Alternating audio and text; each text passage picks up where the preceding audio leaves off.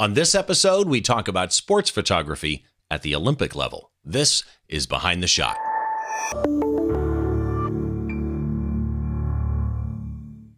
Hi, once again, welcome to Behind the Shot, the show where we try and get inside the mind of great photographers by taking a closer look behind one of their shots, from conception to completion, and all those stories and challenges that happen in between. I'm Steve Brazel, and before we get to today's guest, which to say that he's a legend in the area that he photographs is quite a bit of an understatement, and my second Canon Explorer of Light in a row. I love interviewing Canon Explorers of Light. A couple of reminders for you. First of all, if you want to subscribe to this podcast, all the links that you need are on the website, which is behindtheshot.tv, along with the show notes for each and every episode. So this episode will have a blog post associated with it, and all the links that we talk about and all of my guest information, a small gallery of my guest work, can also be found on that website. Also, if you have a podcast app, you can just search for Behind the Shot. It's available in both video or audio, assuming that your podcast app actually supports video. But if not, you can also find the video on my YouTube channel for Behind the Shot. Excuse me. One other thing to remind you of, actually two things to remind you of. First of all, I want to thank Aaron Nace of Flern, because when he was on a month or so ago from the time this episode airs, he shared with us a 20% discount code if you sign up for a subscription at Flern. And all you got to do, and by the way, if you're watching video, this is popping up on the screen right now, which makes it easier, but it's Behind the Shot 20, the number 20, no spaces, Behind the Shot 20. That'll get you 20% off a discount at Flern, which is a great online education site. And I still think Aaron Nace is one of the best educators that's out there. Flickr. If you're not a Flickr member, go sign up at least for the free Flickr account or for a Flickr Pro account. And find the group Behind the Shot. If you join the Behind the Shot group, I'm going to start doing some stuff with Don Komarechka. In fact, right now you can actually submit images for the first critique show that I'm going to do with Don Komarechka of Photo Geek Weekly podcast. And all you got to do is submit your image or add your image to the group Behind the Shot, and make sure that you tag it, all one word, like a normal tag, right? BTS Critique. On Flickr, you don't need the hashtag. It's just tag it, BTS Critique. That'll get you into the pool so that we can search, select a few images, and we're going to do a show and we're going to do some critiquing. And that brings us up to today's guest. Now, today's guest, as I mentioned, is a Canon Explorer of Light. I want to welcome Peter Reed Miller to the show. Peter, thank you for joining me. Steve, thank you for having me. It's great. I know about you for your work, but also because you were recently out by me for the F64 Live conference that they did. So let's talk about you a little bit in your history. You're mostly known, and correct me if I'm wrong here, because I do research, but you know, Google's not always right. Okay. Yeah. You're mostly known for live sports photography, but you also do athlete portraits. You've done a number of those, like the gold athletes, and event type stuff. Am I correct? Yeah, and I was really fortunate. Most of my career was at Sports Illustrated, and I was there is a certain kind of, putting people in categories, but I was able to kind of jump back and forth between being the portrait guy and being the action guy. And I found that really added a lot to my interest and enjoyment in my career. You know, you mentioned Sports Illustrated. Having a career that lasts, especially in what we do for a living, right? At one outlet, like at the level of Sports Illustrated, for 35 years at Sports Illustrated, either on staff or as a contract photographer, is something that cannot be overstated, really, what a pedigree that is. But individually, you've had clients, not just Sports Illustrated, Time Magazine, People Magazine, Money, Playboy, New York Times, including individual company type things, not just outlets, but right. You know, Canon, Nike, Microsoft, Coca-Cola, ABC, NF.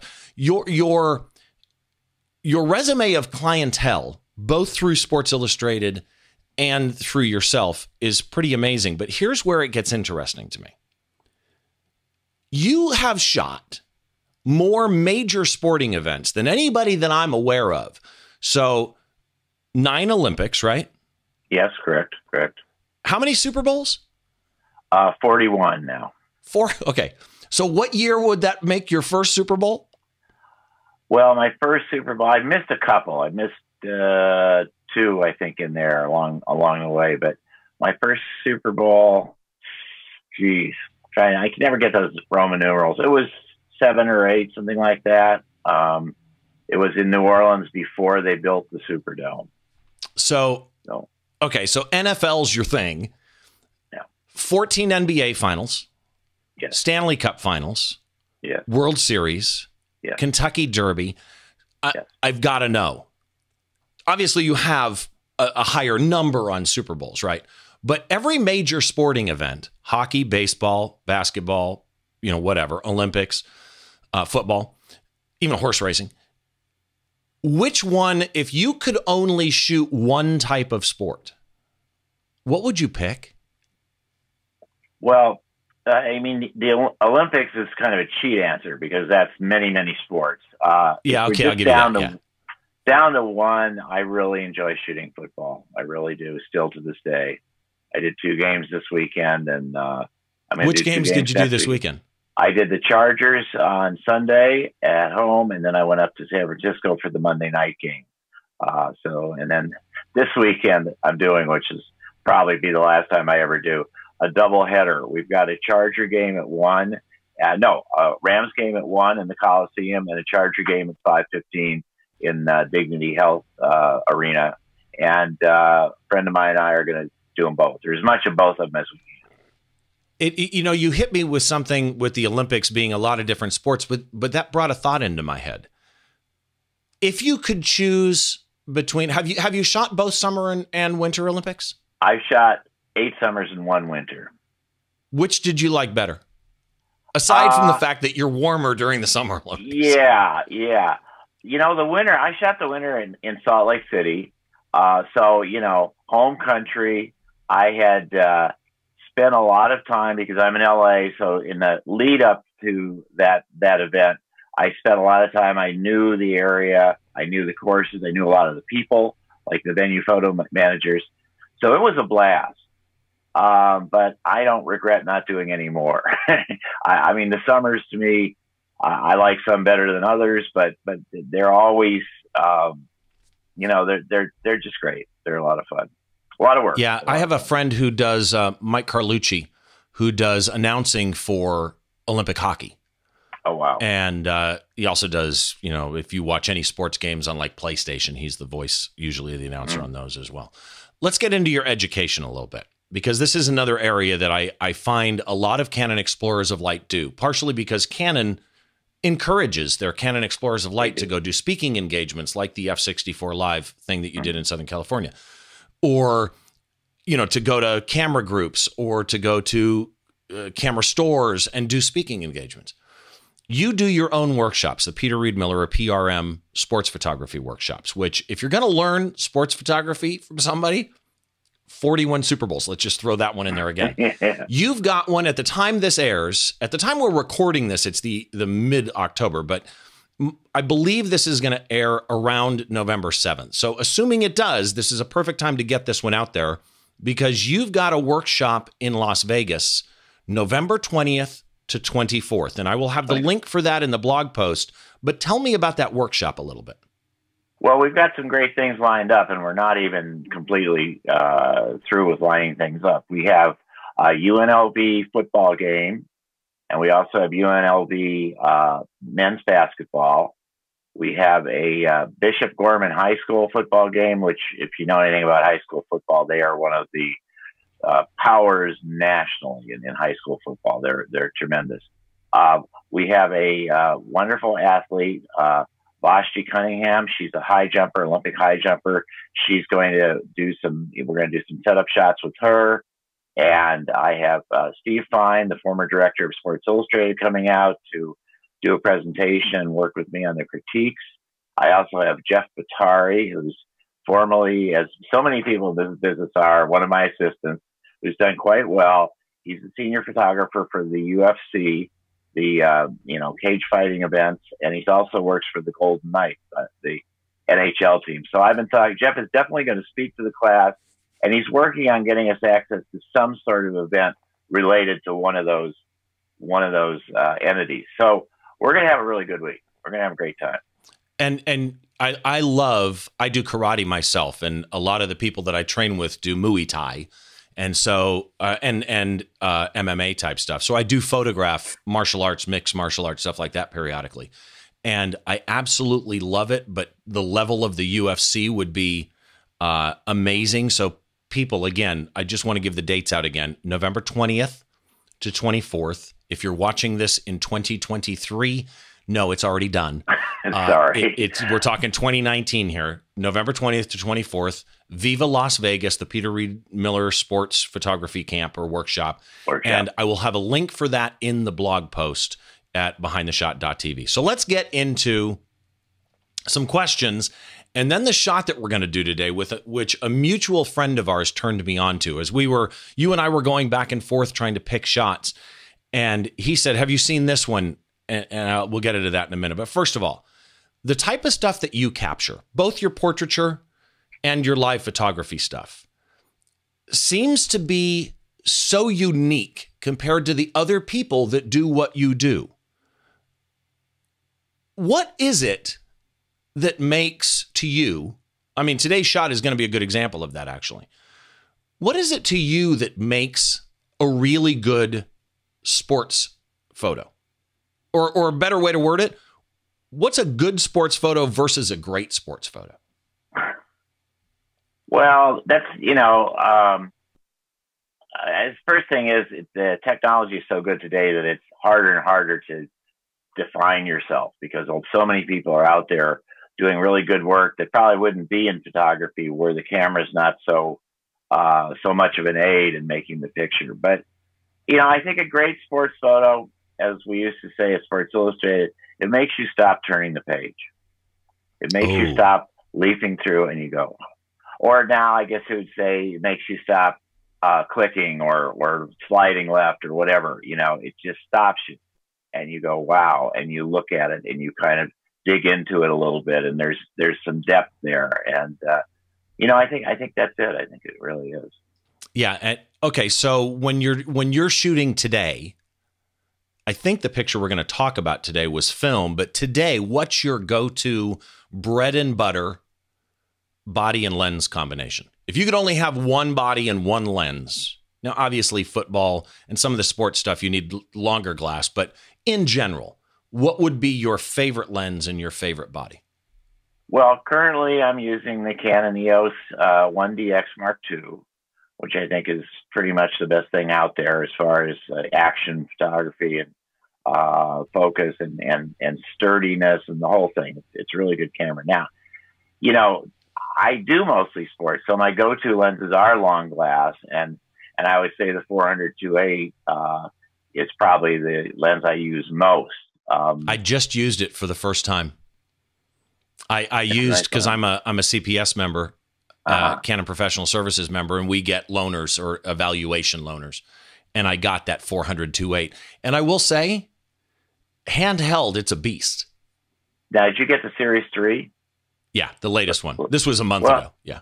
Okay, yeah. Well, that's actually, I mean, I don't handhold. I've never handheld them, but that's certainly the lightest one they've made to this point.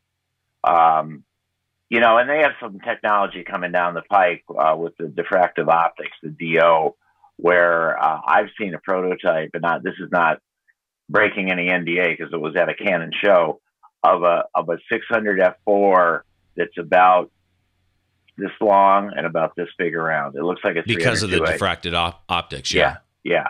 But was it so still they're getting heavy, better though? and smaller. But I usually 400-2.8 I usually use on a monopod. Was that diffracted optics one still heavy? I didn't get to lift it, Okay. But I will tell you, they do make a 400 millimeter f4 DO. This is the second version, and it's not particularly heavier than a lens of that size. Interesting. If you were not doing live, if you were doing portraits, what's your favorite gear for that? Well, lately I've been using Canon's new mirrorless, the R, and I've been using. They have a 24 to 105, and also they have a beautiful 50 millimeter f1.2. It's a beautiful available life portrait, you know, with great bokeh, all that stuff, and super sharp. I think one of the things about the mirrorless cameras is we've always had fast lenses on SLRs and DSLRs, but now they can be really sharp wide open because they have that much bigger opening. So that's kind of what I'm doing with portraits right now. I will, you know, I've used previously. I used the 24-70 was another good portrait lens for me. Have you just a thought? Have you used the R for any of the pro live sports stuff? It's not quite there for that. It's 5 frames per second. Oh yeah, that's right. Yeah, I know, it kills me because I really, it's nice and light, and I would love, because I shoot now with a long lens on a monopod, a 400 or 600, and that's always with an EOS 1DX Mark II. Then I have a camera around my neck to kind of grab if something comes close, and I'm trying to go lighter and lighter with that as my neck gets, you know, stiffer and stiffer. So I wish that I look at it longingly every week, but it's just not fast enough.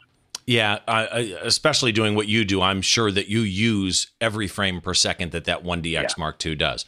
Yeah. So let's get into today's shot, because today is an unusual one. I've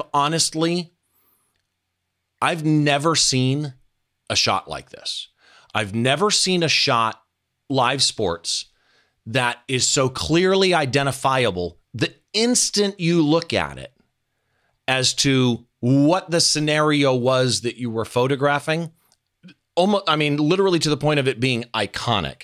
So this photograph that we're going to talk about today is the opening ceremony for the Barcelona Olympics, July 25th, 1992. I looked up the date.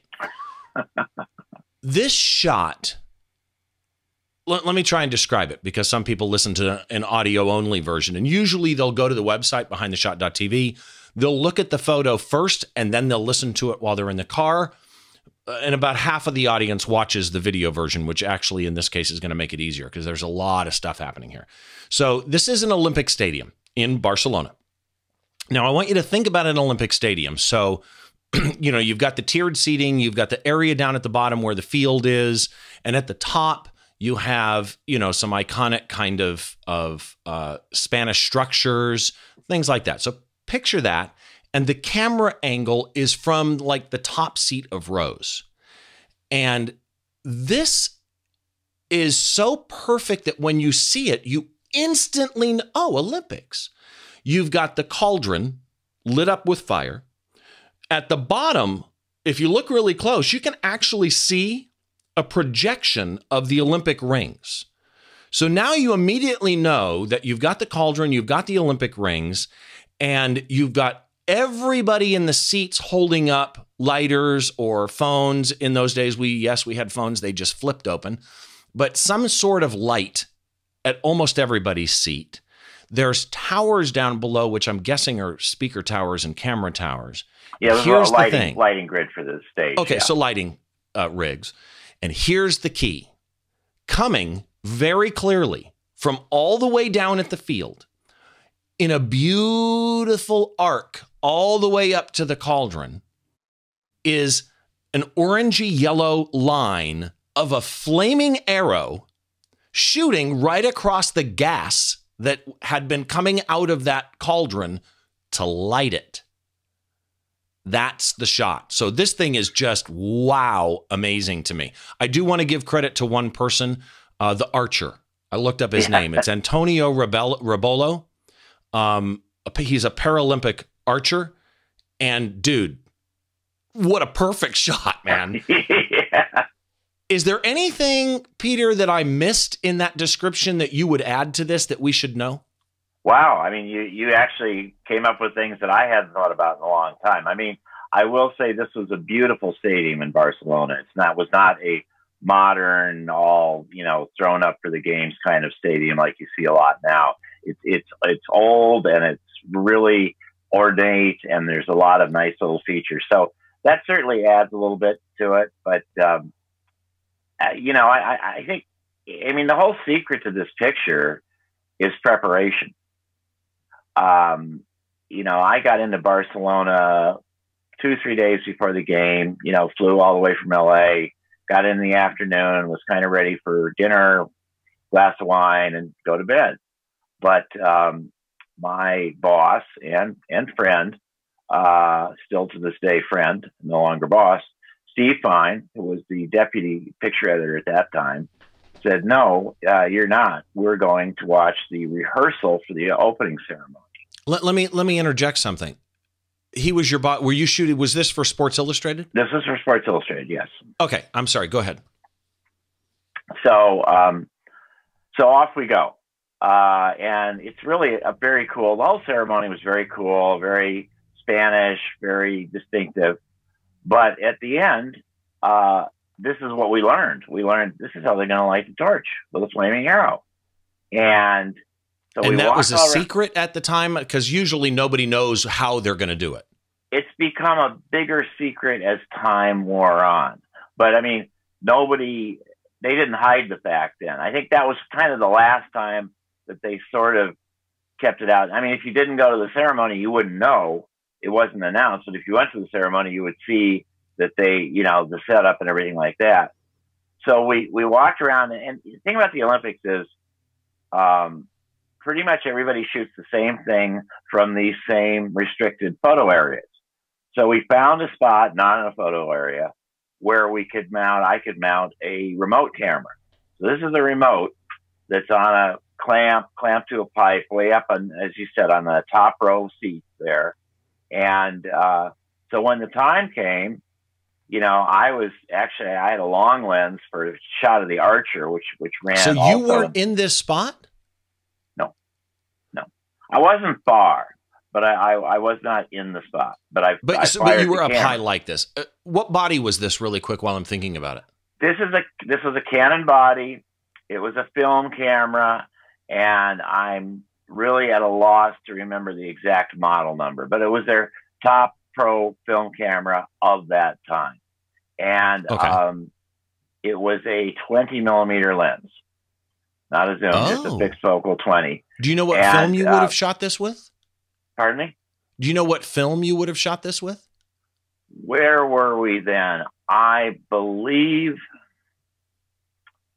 think we were with Kodak. There was through the 80s and 90s, there was a lot of back and forth between Kodak and Fuji. But Kodak had the contract for the Olympics and also provided all the lab service for the Olympics.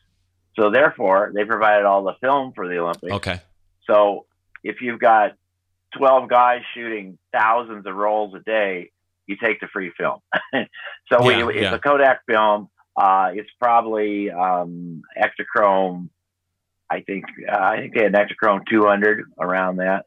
And then the key was, and I don't lay claim to anything, but I guess luck, in the sense that it was just like open the shutter, you know, with the remote, and when the arrow went through and the torch lit, close the shutter. So, you know, but you couldn't be watching through a viewfinder.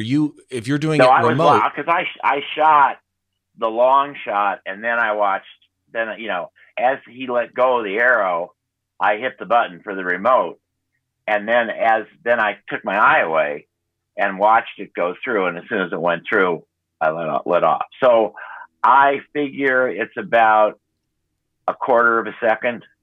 And I think I was at around f5, 6, or f8. But again, between the approximate nature of the whole thing and the approximate nature of my memory, you know, this is all I can say on this. I've got so many questions on that. So this is okay. It's a remote camera, and you mounted it with a clamp, 20 millimeter lens. What made you choose 20? Just because it's like, I don't know what's going to happen. I want to get wide. And then did you, well, I'm assuming you pre-focused on something? Yes, it's all pre-focused, taped down. And I had a camera with me the night of the rehearsal. So I could look and I could see. I don't think I had a 20 on it. I think I had like a 35. But I could say, okay, I'm going to need a 20 here. You know, it's a little better to be too wide than, you know, cut something off. So that just happened to be the lens that worked. And also because, you know, even in the daytime as we were setting up, I can see the stage. I can see the torch, the cauldron. So I can pretty much zero in on that part of it. So it's really the release, was that cabled? Did they have infrared releases then? No, it's hardwire. Okay, so you're really close then. I use Pocket Wizards a lot, but when it comes down to it and it has to fire a remote, the way to do it is with a hardwire. Interesting. It's the only reliable. I'm guessing there had to be a lot of gas coming out of that cauldron so that when that arrow passed anywhere near it, it would ignite it. Yeah. But he did a great job. It must have been a whoosh. Yeah. It was quite spectacular. Could you hear I would say they have tried to do spectacular things since then, but they've never really done it like this. They've got high tech and fancy and all this and that. And it's become this whole big secret of who will light the torch, who will this, and all that thing. But back here, it was the guy with the arrow, and that was that.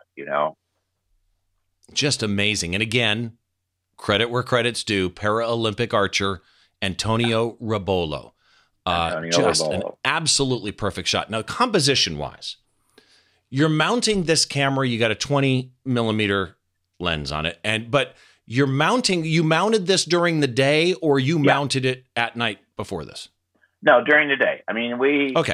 We probably you got the opening ceremony is crazy. You probably go in at if you're inside even, you probably go in around just after lunch, and you're there and you're checking your positions, where you're going to shoot from. You're setting your remotes. It's an all day event, and so by the time the ceremony started, which was around, it's Spain. Everything starts late, so it was around 8 o'clock just for the start. I'd already been there at least 8 hours, 6 to 8 hours. So just prepping everything. You're mounting this camera, right, during the daytime, but you're trying to frame it right. And here's what I dig about this shot: the balance the balance and spirit that you got in this image. So you've got on the right-hand side, again, if you're not watching on video, this is one of those photos where if you're listening to the audio version of the shot, you really need to go to the website and look at it. On the right-hand side, again, the camera's at the top row of seat type thing, and you're in a very dark area because you're 20 millimeter, you're far away. The rest of the stadium, and you're behind everybody. So even if they're holding lights, you can't really see them. But the rest of the stadium, you're facing them, you can see lit up. Upper right corner is this just huge fire on top of a cauldron, which is balanced perfectly on the left-hand side of the frame by a spire that's way, way, way in the distance, but lit up.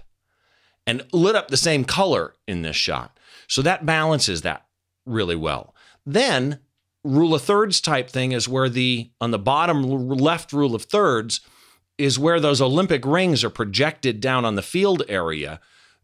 And something I didn't mention in the beginning is the flags. That's another thing that tells you Olympics is you have this line with a spotlight coming right out of them of all the countries' flags. You had to pre-guess. You set it up during the day. You had to guess the exposure. Did you, and even then, even if you had during the rehearsal at night or something had kind of gotten an idea, did you have any idea the dynamic range for film that would be in this shot? It was a stretch. It was a stretch to get it printed and you can see, and then obviously it's been scanned and we've used it digitally a whole lot, but yeah, we just got the ends right. The flame, there's not a lot of detail in the flame. It's got a little glow to it, but it's there. But there's detail in the glow. Yeah, there is. And then the stadium looks great. And those were little point and shoot cameras back then that everybody had. Oh, those are flashes. The little flashes. Yeah. Which explains the color. I was going to ask you about why those, because they're almost that blue flash type. That's what they are. And nobody ever thought to turn off their flash and try and make an actual night exposure, so they're all getting like nothing much. But yeah, that's, it's like you're a music photographer, so like at a concert, that's what you used to see. I mean, I remember the first time, this is going to date me. Yeah, but I shoot digital. I didn't do it with film. Yeah, but I saw the Beatles. It was constant. We were in a 15,000. It was a Chicago amphitheater, and the light from the flash, along with the scream, was like one flashing light and one long scream the whole time. So that's what they are in the background. Okay, you're setting this up though, and you're at this point you've got to guess, right? Yeah. You don't know. You don't know how dark the main part of the stadium's going to be based on lighting. They could have only lit the bottom and you only had an arrow coming up, but you ended up with that spotlight up at the top, right? Behind by the flags. Right. You didn't know how bright that. It's like me when I shoot A Day to Remember or Kiss or somebody like that that's got flames. You didn't know how bright that cauldron was going to be. So in your head, and this applies to today, in your head, as you're looking at this, trying to plan this shot, what are you thinking to try and settle on, I'm going to use f5.6, I'm going to use f8, what are you using to try and make sure, because I'll be honest with you, I'm not that good. This would have either been a ball of black or a ball of white if I had done this. So what did you use? Well, it could have been for me. I mean, I will take credit. Oh, come on. Finding the shot, composing the shot, putting the camera in the right place and all that. But there's some things, I mean, sometimes things just go beyond. I mean, I had no idea. We had no idea that this was going to be, I didn't set out to take an iconic picture. I just set out to take, because usually the opening ceremony, as colorful as it is kind of boring. And you're really there to shoot sports and you kind of go to it because you have to. And I always hate it because it keeps you up way late the first night. So you start behind on sleep, all that. But I mean, I did the best I could, but I was surprised as anyone when this came out as well as it did. So I got to be honest about it. It just. When was the first time you saw it? Right? You're at the Olympics working. You're shooting this on film. You've got to give it to Kodak to process in their lab to get back. So you obviously didn't see it this night. No, when was how long did it take for you to actually go, I wonder how that came out? Oh, look. Yeah, the next morning, because they were, this was a opening ceremony is a Friday night. We closed at that time on Monday. So we're doing this first Olympic issue like fast because we want to get as much of it. We got the first gold medal, which is usually on Saturday. We got the other events and we just crammed it in. But this was like the opener of the magazine. And it was actually because they used the Archer and then so it was actually 4 pages. But so it was up the next day. I mean, there was all the publications had offices in this one building called the main press center. And it's where the committees were and there was places to eat and all that. So we would tack up our layouts sort of along the partitions. And so I saw it the next day. And it was laid out the next day. And put a big smile on your face? It did. It set me up for the whole rest of the games, Start off, how do I live up to that the rest of the week? Exactly. But try to do ever since. But no.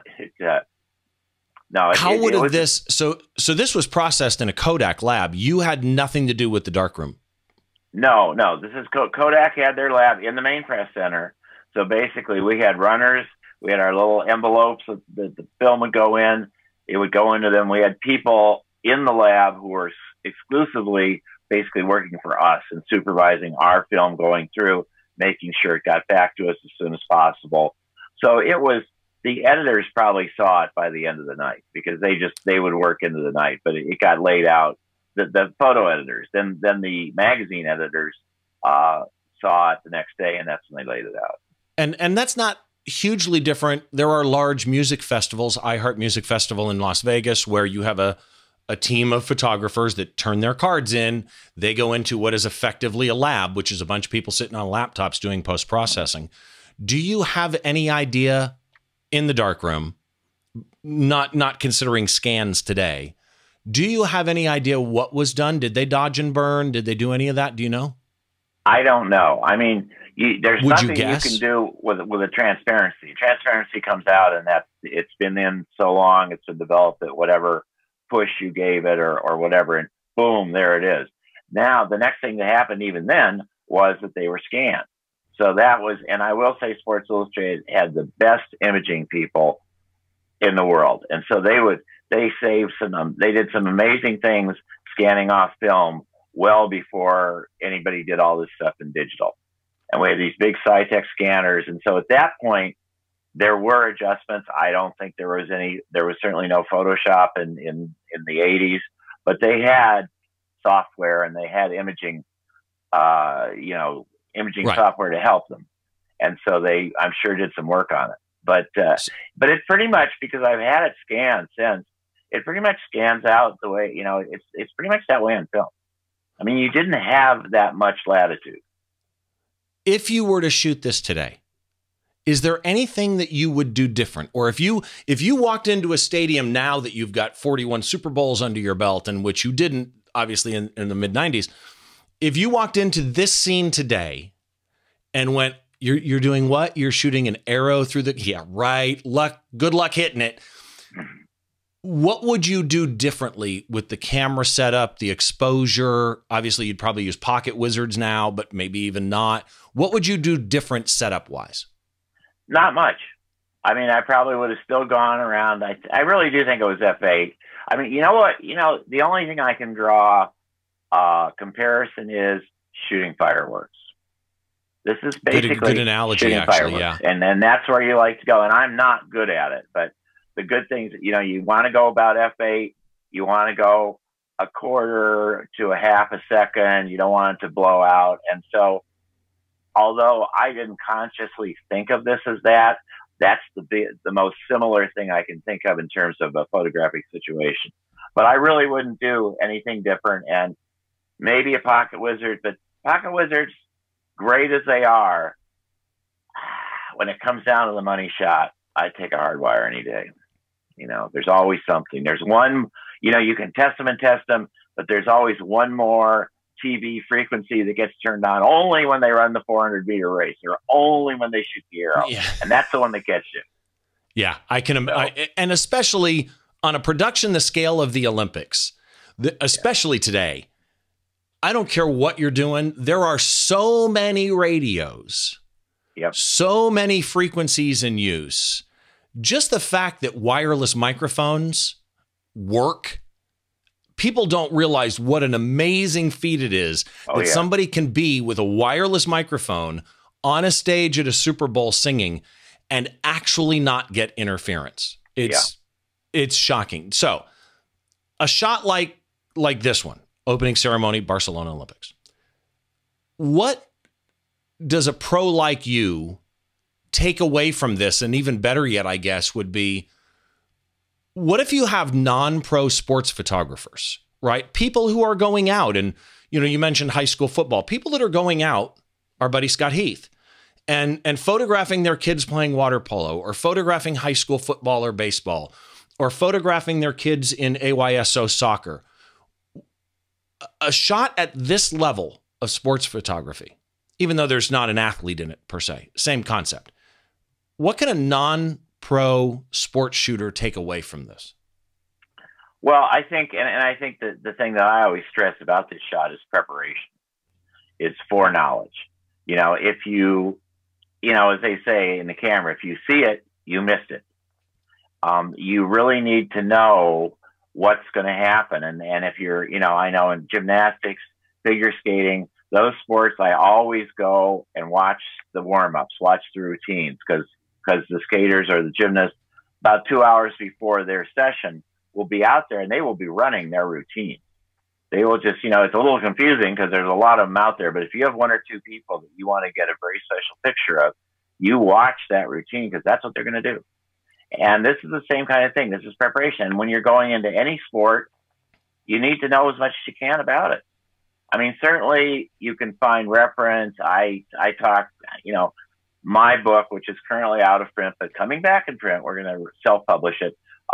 talks about a lot of tips on different sports.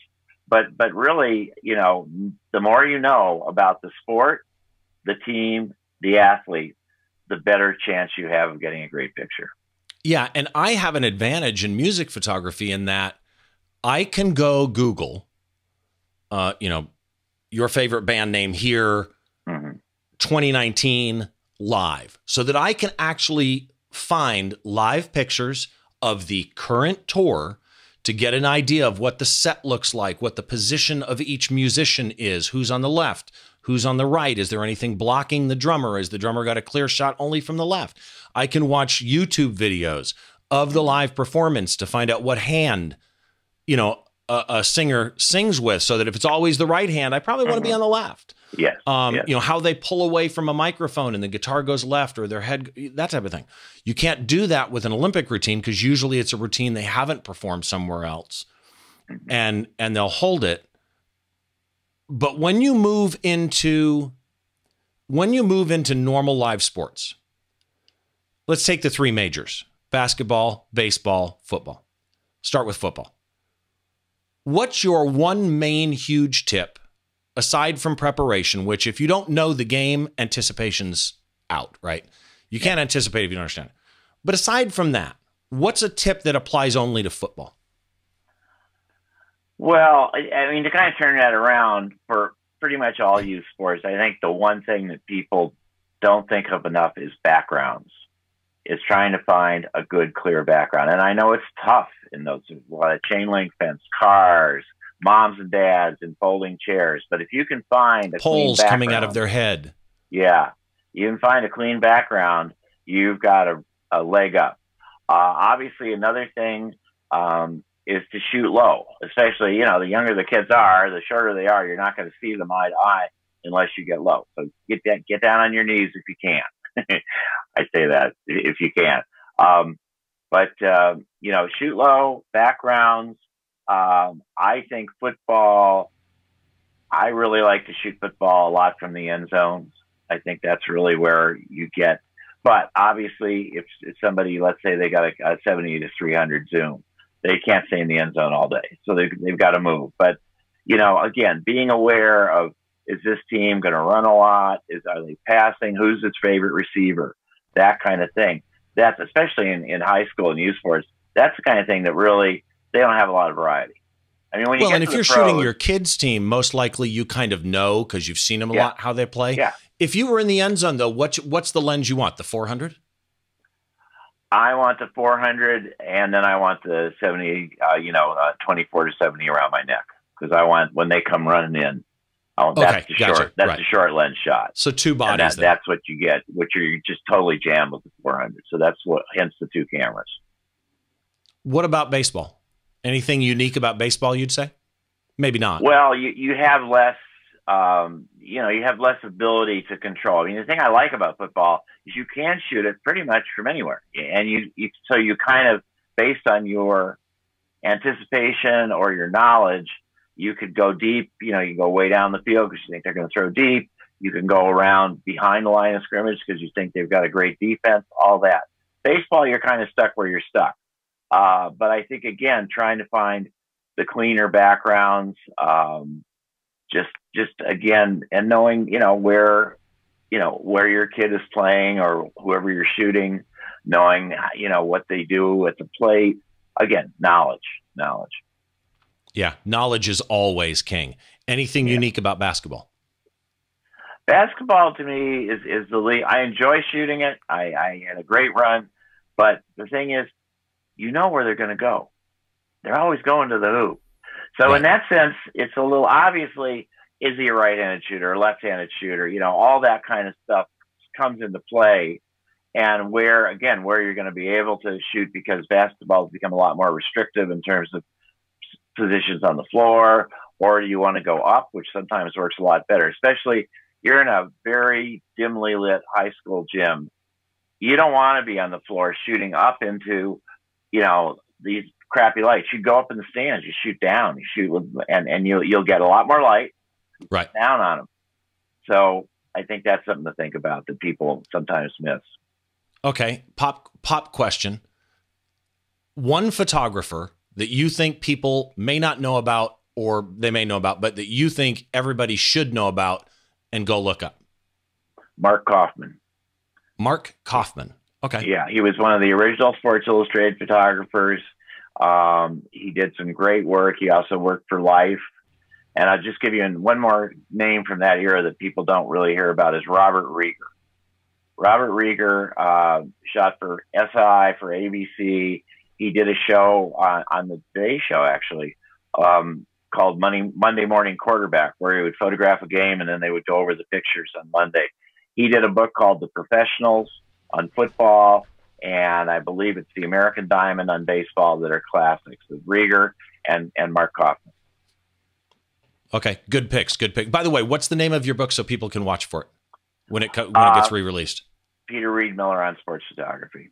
Okay, Peter Reed Miller on Sports Photography, which then reminds me, before we close this out, November 20th to 24th in Las Vegas, the Viva Las Vegas Peter Reed Miller Sports Photography Workshop.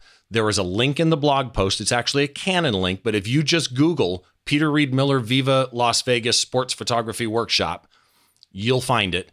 And again, it's coming up end of November, the 20th to the 24th in Las Vegas. Right. And if you're 41 Super Bowls, I'm just saying, if you're going to take a sports photography workshop, seriously, that's the one that you want to take. Thank you. Peter, thank you so much. I do want to let everybody know, if you've been watching the video version of the podcast, then you've been seeing Under Peter Lower Thirds pop up with his website and his Instagram and his Facebook. All of that is in the blog post at behindtheshot.tv. It's also on his website, which is peterreedmiller.com, and it's Reed, R-E-A-D, so peterreedmiller.com.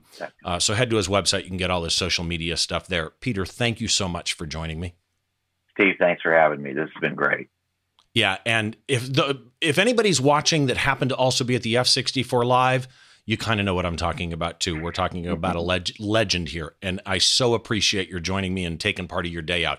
I do want to remind everybody that we've got the Phlearn discount code, so you can get 20% off on Phlearn, PHLEARN.com, Aaron Nace's creation, and it's a wonderful way to learn some stuff. Aaron is an amazing teacher, and if you sign up for a Phlearn subscription, Behind the Shot 20 as a code, the number 20, not the word 20, that'll save you 20% on the Phlearn subscription. Flickr, Don Komarechka and I are going to be doing, if you don't, by the way, watch Photo Geek Weekly with Don Komarechka, you really definitely should.